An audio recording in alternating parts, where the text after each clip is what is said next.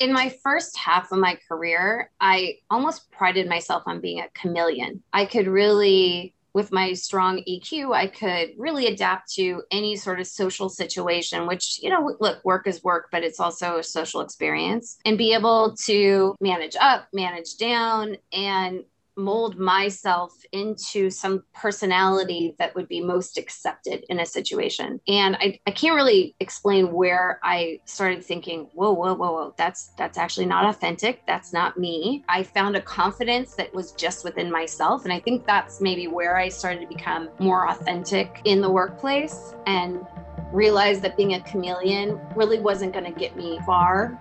And I was always going to kind of be somebody else's number two. Hello and welcome to the podcast. My name is Katie Kuffel and I'm joined by Brett Novak, the CEO of Liquid and Grit. And on this episode, we spoke with Nicole Opus, the former vice president of games at Zynga and the current vice president and studio general manager for Big Fish Games. It's no secret that the gaming industry has classically been a male-dominated field, but it's one that Nicole has expertly navigated with her skills as a communicator, a leader, and as an example of how creating a more diverse workforce will lead to innovation and success. But what are some of the actual ways the industry can shift to be more inclusive? What obstacles did Nicole face and how did she tackle them? And why did she throw an expo marker at Brett when they worked together at Zynga? You'll find all that out and more on this episode of Creators at Work. I thought actually we'd start with some of the stuff that you were talking about with diversity and some of the things that you're really proud of in terms of being a female leader in the gaming industry, 40% on your team, which is incredible. I'm actually interested to hear about it. And we talked about it on the phone earlier as how you have impacted Big Fish Games in terms of bringing more diversity and inclusion into it. And I mean, how you did that in gaming industry, which we've referenced on earlier podcasts, is very male dominated. I mean, when I was at Zynga with you, I think we had like 12 product managers and we had one female product manager, Josephine, who is amazing. And then in terms of leadership, it was you. Yeah, in the 20 plus years that I've been in this industry, I've had for a very short time just one female manager or one woman manager. And at Zynga, I think I counted by the end of my time 16 different managers. All were men. Probably it struck me the most from an industry perspective was very early on, I presented at Game Developers Conference, GDC. Like this is like when it was down in San Jose. So it was a lot smaller than at the convention center. And I really felt different. I really felt like I was being looked at, and maybe for difference, maybe because of my body. Like it was very different. And It was me and that one manager, Jen McLean, who's also had a great career in gaming. We were there, we were presenting on the panel, and I just remember looking around the room and it was all men. Now, when you go to GDC and there's thousands of people in the Moscone Center, I have this picture I took of the escalator coming down after a session end.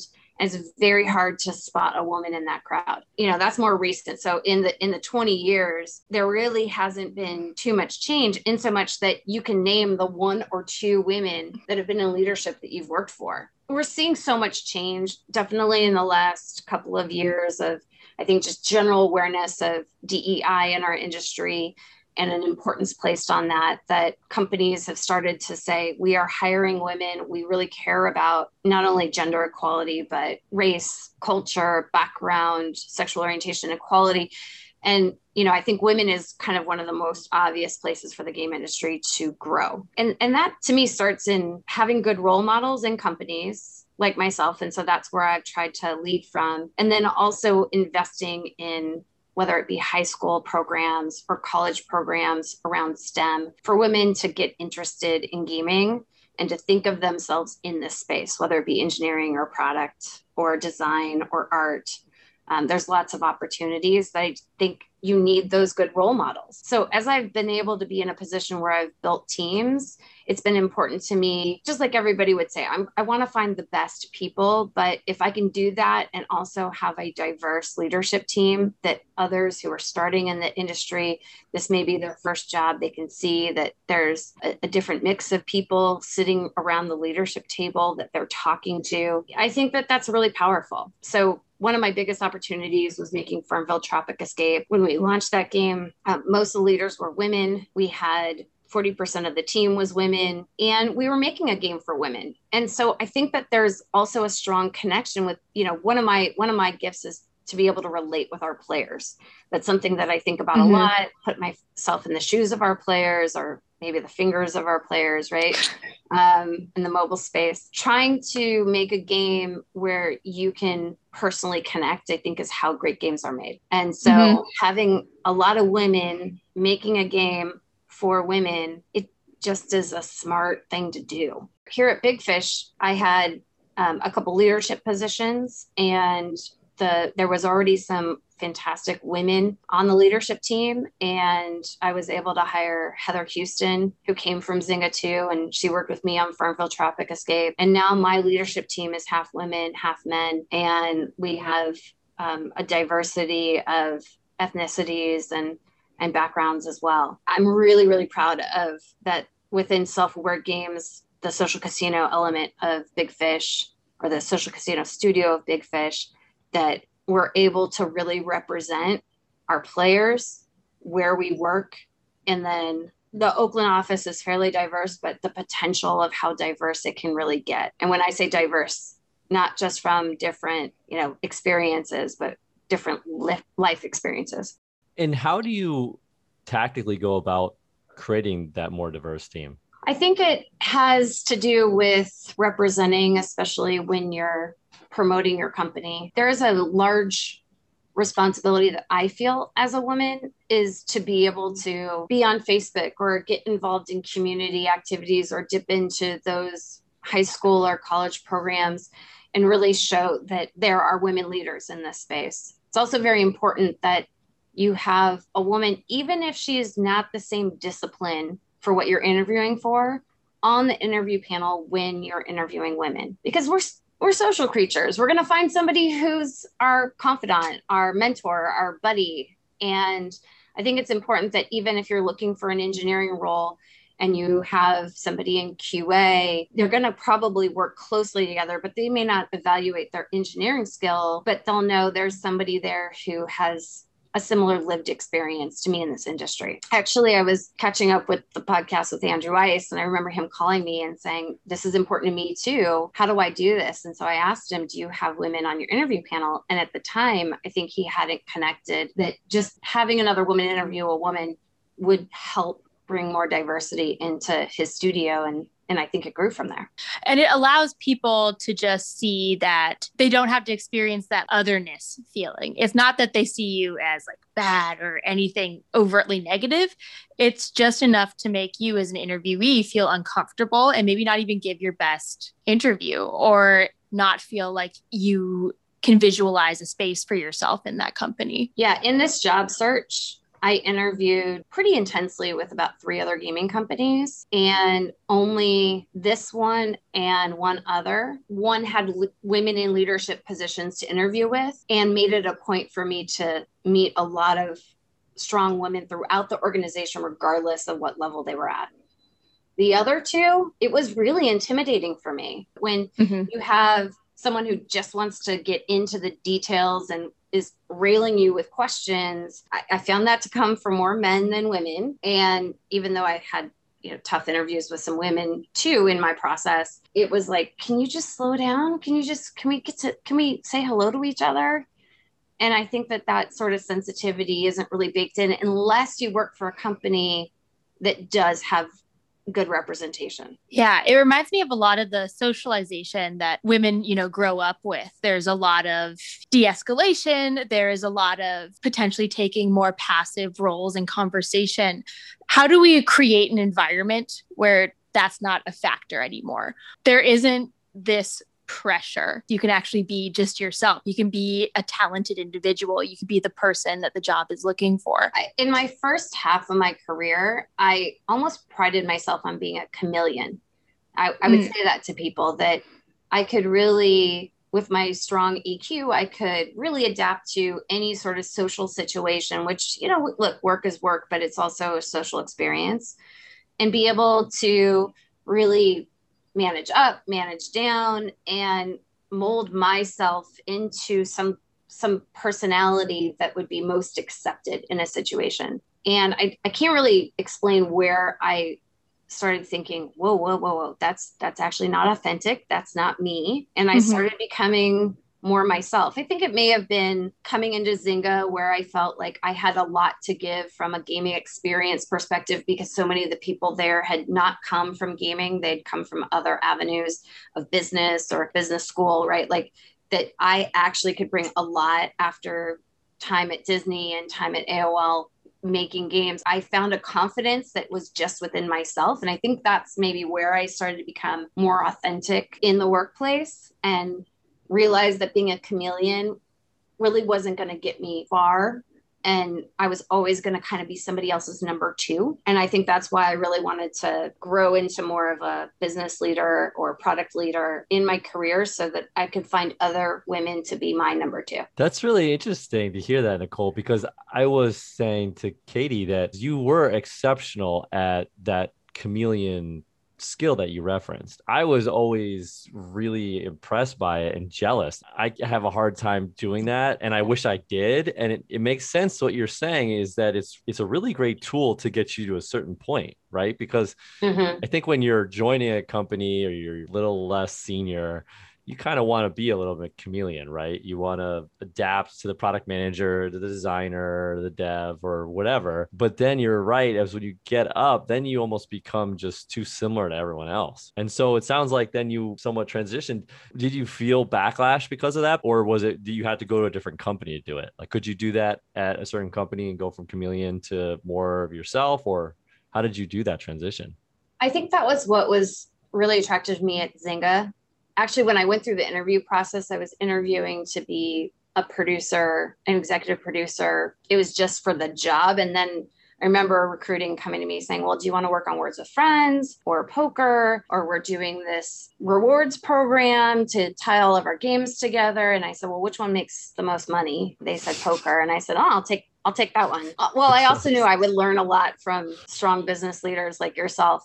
But Zynga really had this great internal mobility program. And I literally had someone tell me at the leadership level, I will never be the GM of Zynga Poker. And it wasn't because I didn't know games or how games are made, or business for that matter. It's that Mark Pincus was so focused on this game that person knew me really well and was like, he may eat you alive. And if I'm not on my numbers and on my game, but there was a part of me that I thought to myself, well, would you actually be saying that to a guy? And that's what made me realize, in order to grow my career, I need to take advantage of this internal mobility program that Zynga has to go to the next group, to go to something different, maybe a part of the company that was a little bit more diverse. And so that's where I bridged from working on Zynga Poker into the Mobileville games, which were world builders. The first one was Castleville Legends, that I eventually ran and was able to be the leader of that game, which was it was a different environment, different game. But I didn't have to move companies, but I had to deal with enough of those sort of comments to say, okay, fine, I'm just going to go to a place where I have an opportunity, instead of trying to mold myself into someone who might be accepted by other leaders in the company.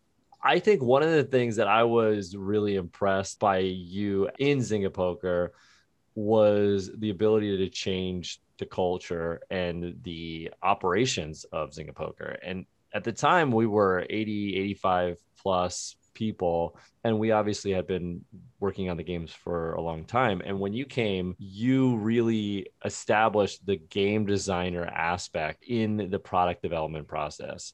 Before that, it was pretty much 100% run by the product manager, but you had the ability not only to impact the operations, the producer's side of things, but you also had a very meaningful impact on the product side with the game designers and the producers being involved.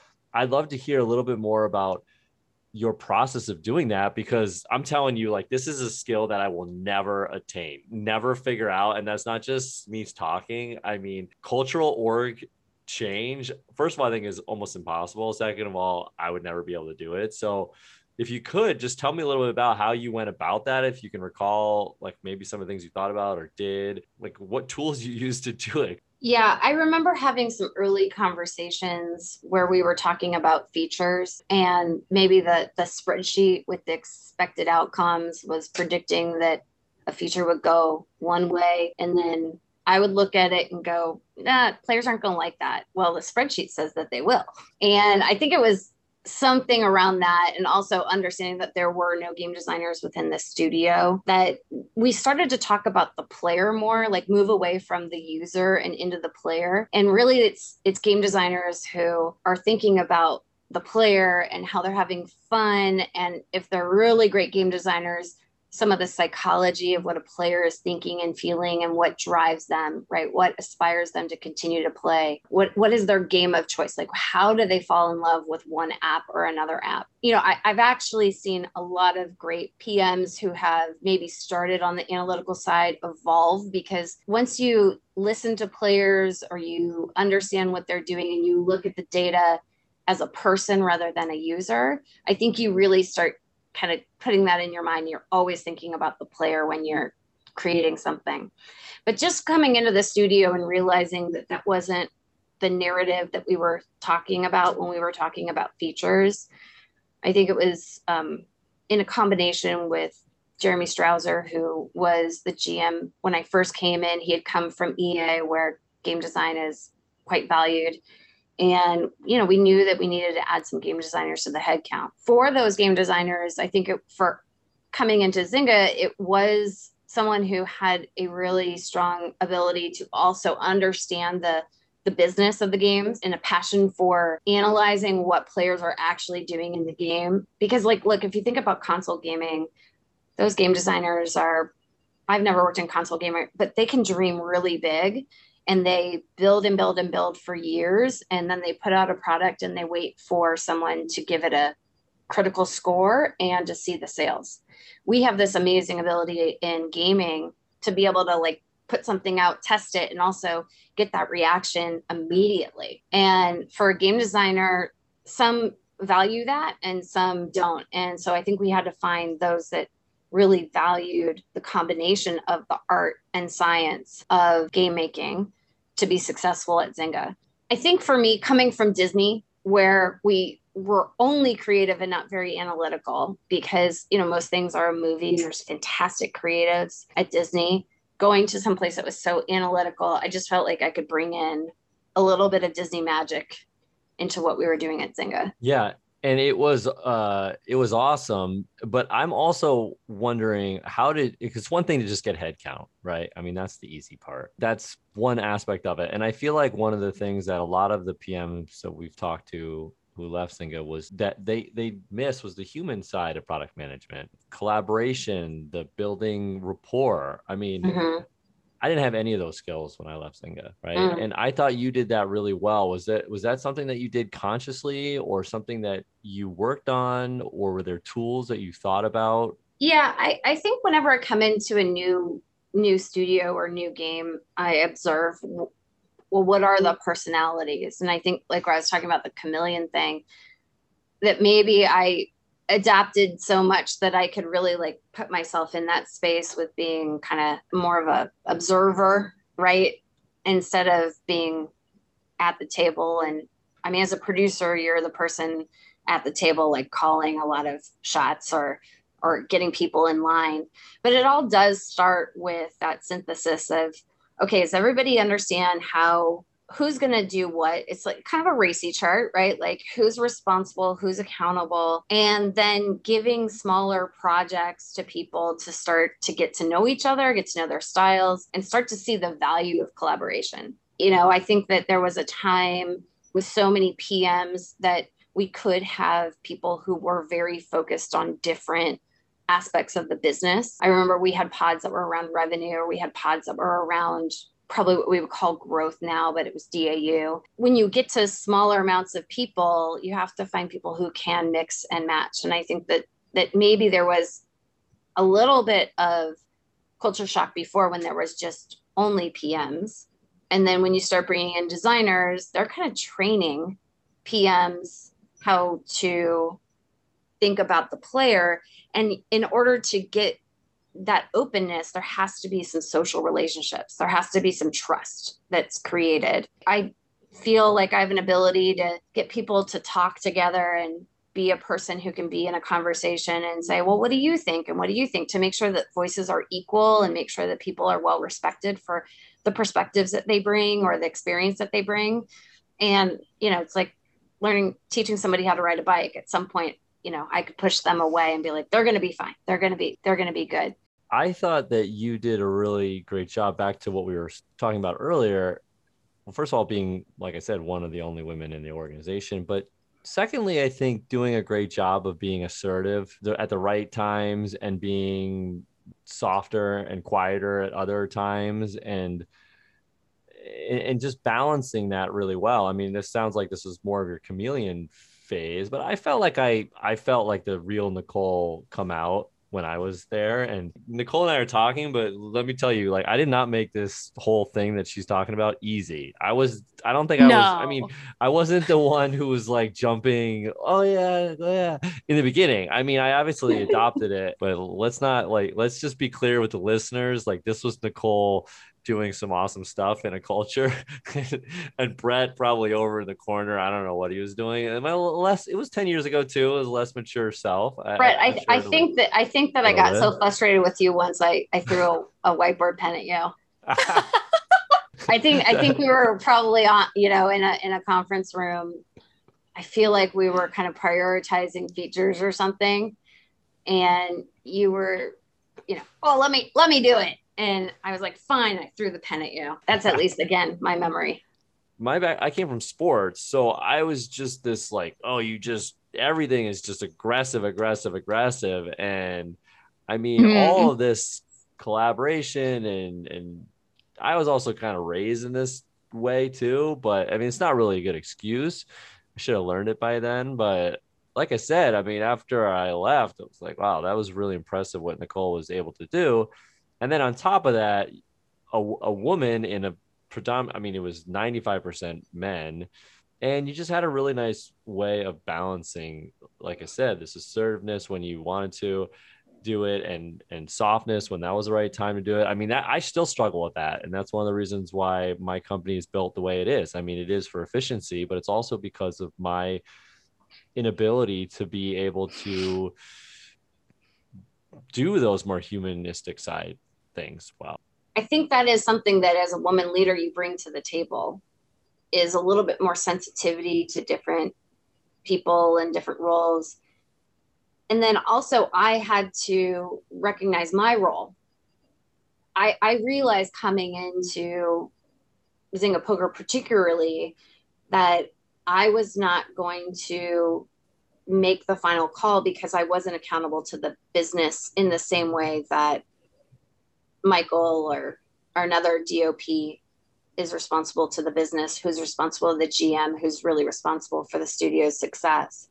I think sometimes you have to model the behavior you want to see. And so I think when you saw me more a little bit less talkative or less assertive, it was my opportunity to really listen and learn. And I picked up a ton in that time. I mean, I feel when people say, what was the best thing about Zynga? I say the people, I say second, the products, and third, the education that I got, the real business education I got. I may have worked for a lot of different GMs, but I learned so much from their different styles, how they looked at the business, how you look at the business, and you also look at the people, right? Because you can't make a good business unless you got the right people, and the right people have to get along and collaborate, because games is a team sport.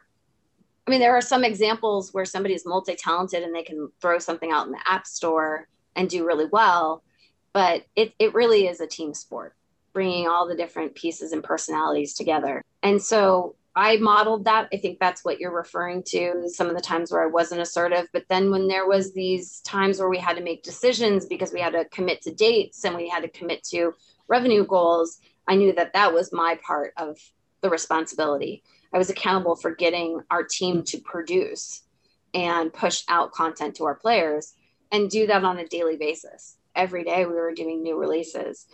And so that's a lot of orchestration and planning that needs to go into it. And so that part is where I really feel at the time, being my background had been in production, some business, but mostly production, was really owning that, because in that role, you have to really have an owner. You have to have somebody who's, it's like a coxswain on a crew team. You've got to have somebody who's calling the shots, or, the conductor with an orchestra. And so, I think that I played my role well, even though I think that there was so much hunger for people to learn and prove themselves at the company at that time that, it was hard not to always speak your mind or drive something forward. Yeah. And I also would say that I obviously was not there, but it does sound like you were able to exhibit leadership in a way that wasn't this really aggressive, in your face, telling people what to do. There's another side to leadership that is that listening, that nurturing, that nudging of individuals into a direction of success. And that is how I interpreted what you just said. I felt like you were sort of the leader of an army, because you had everyone on your side of the business was totally on your page, like on the same page as you, right? Like you had all the designers, all the producers, everybody just like, Nicole knows what's up.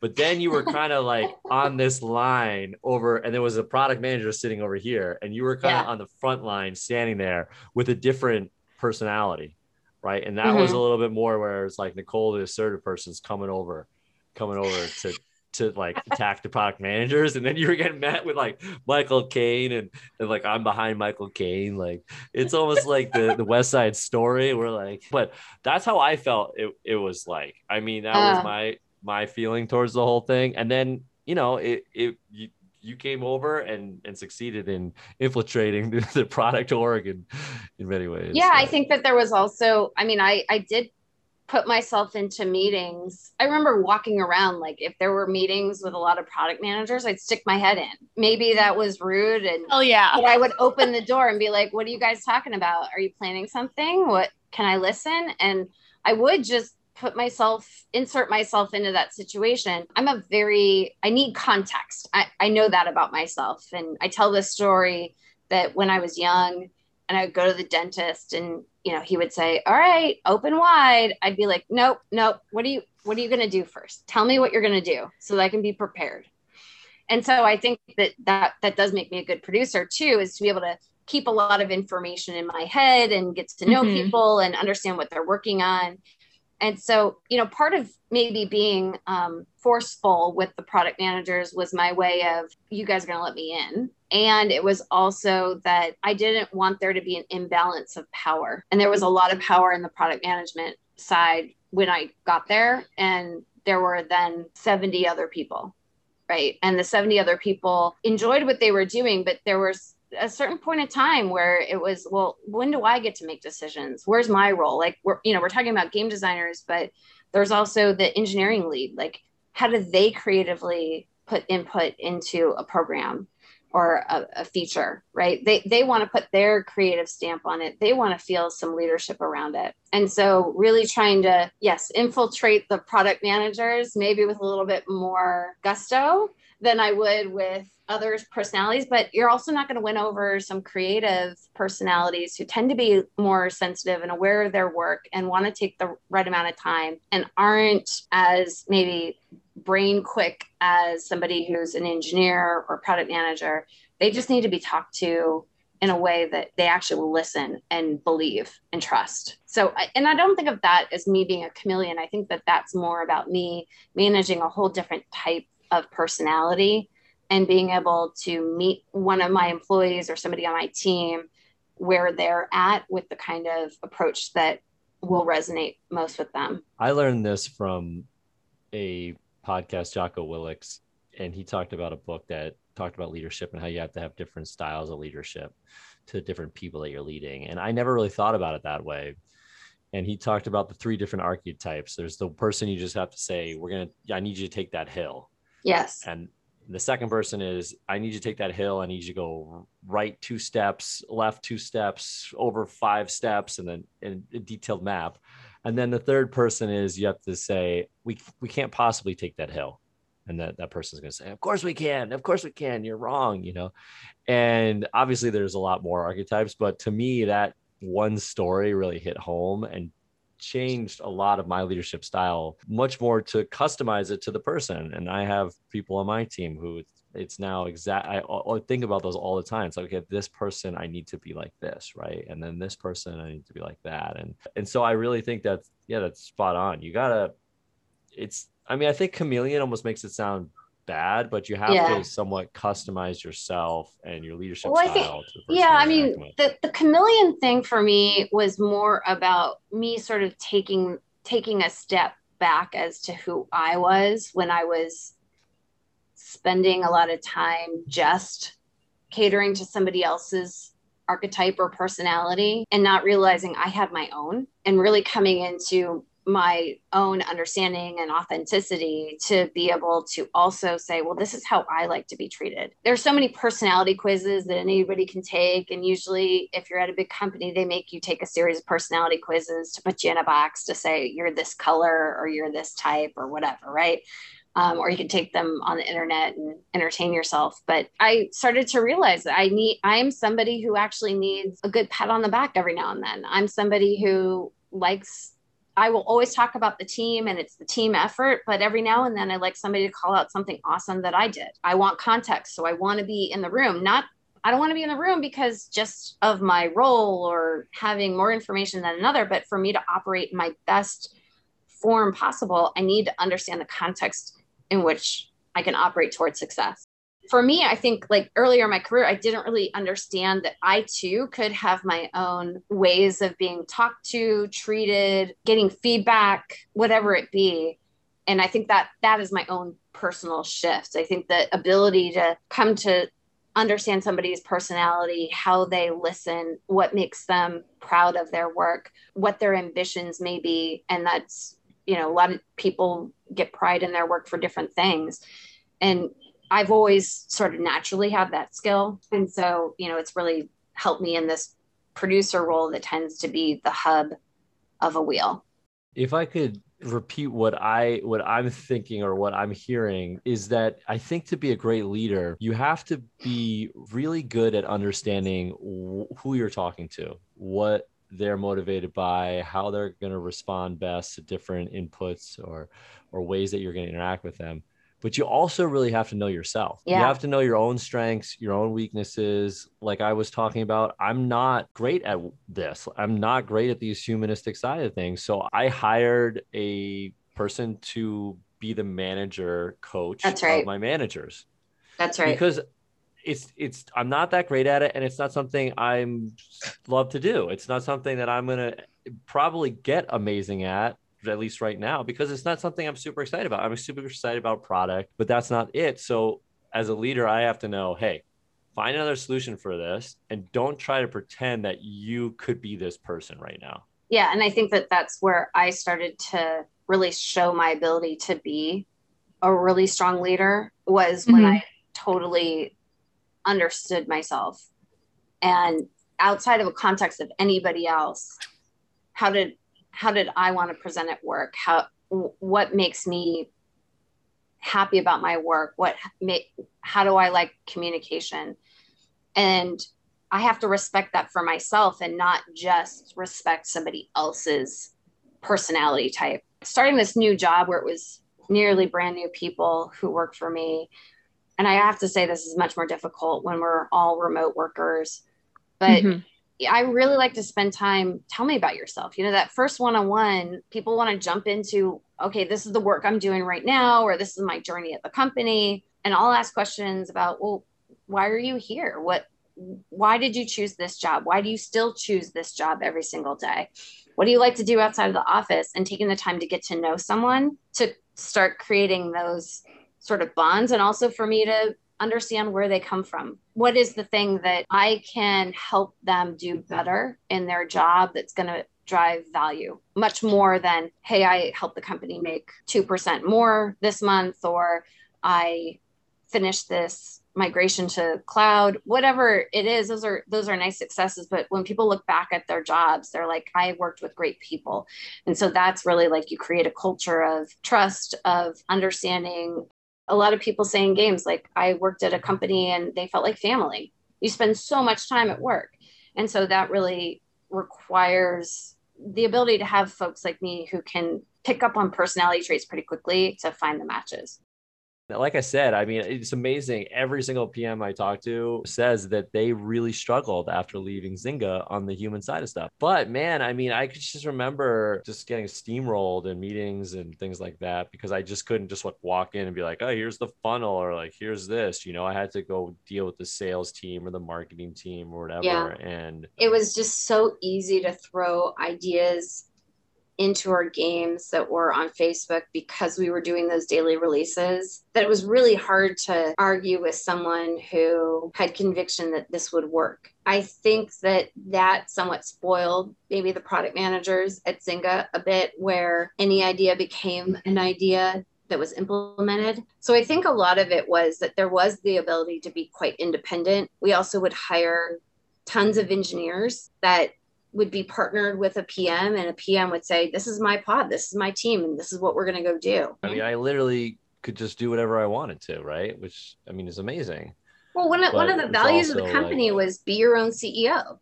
Yeah. And one thing that I really respect about Zynga is when I came in, the values were on the wall. When you interviewed someone, those were the values you were evaluating a candidate around. If you spend time with Mark or any of the original leaders of the company, they embodied that. So you really knew the culture of the company that you were going into. And because be your own CEO was this opportunity to be an entrepreneur over the thing that you were responsible for, a lot of great people took that seriously. It was a great system for the time, for the platform, for all the things that was going on. It was very specific, and things changed in the market, right? Yes. And so it had to change as well. So I stayed at Zynga for 8.5 years, and there was the period of time where the company was coming down from its success on the web and was learning to make mobile games and what would be successful there. And I had a lot of people saying, you're still there? That evolution of the company I value it so much, because I really got to see how a company changed and how hard it is to change a company and how hard decisions need to be made to really evolve the company. And then with Frank, Matt, BK coming into Zynga and what they've been able to do with the company. I mean, now I'm back to where I was when I started. When I was leaving Zynga, people said, why are you leaving? They're doing so well. And I needed to move on, and it was the right time for me to leave. But it was really interesting to come in at this peak, live through the valley, and then see it rise again. And I'm really proud of contributing to that myself, as well as being able to observe that. And I'm bringing that as a value to Big Fish, as we're seeing really great success. And how do we continue that? There is a question we do like to ask all of our guests. In the gaming industry, in entertainment, just in general, if you have any thoughts about what could be coming down the pipeline or any predictions of this industry over the next, year, 3 years, we would love to pick your brain about that. I want to sound really smart here. This is like my goal is to sound really smart here.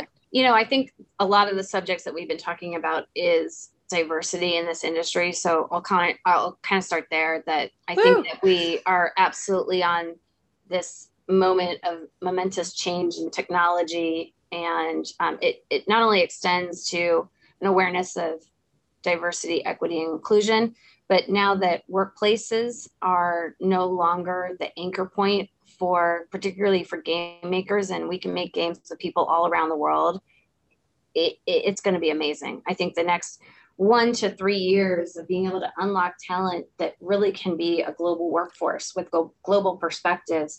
I mean, I would love to see more companies partner with what we would call Eastern game developers, those that are in China or Japan doing some really amazing things. And because we don't have to be in an office anymore, there may not be any more Western game styles and Eastern game styles. We may see more of those come together. But I think there's this greater ability to collaborate and get different ideas from different places. I mean, the audiences are going to stay the same, but the ability for makers to come together, regardless of where they are in the world, mind you, it is more difficult to make games in a remote setting where everybody is distributed.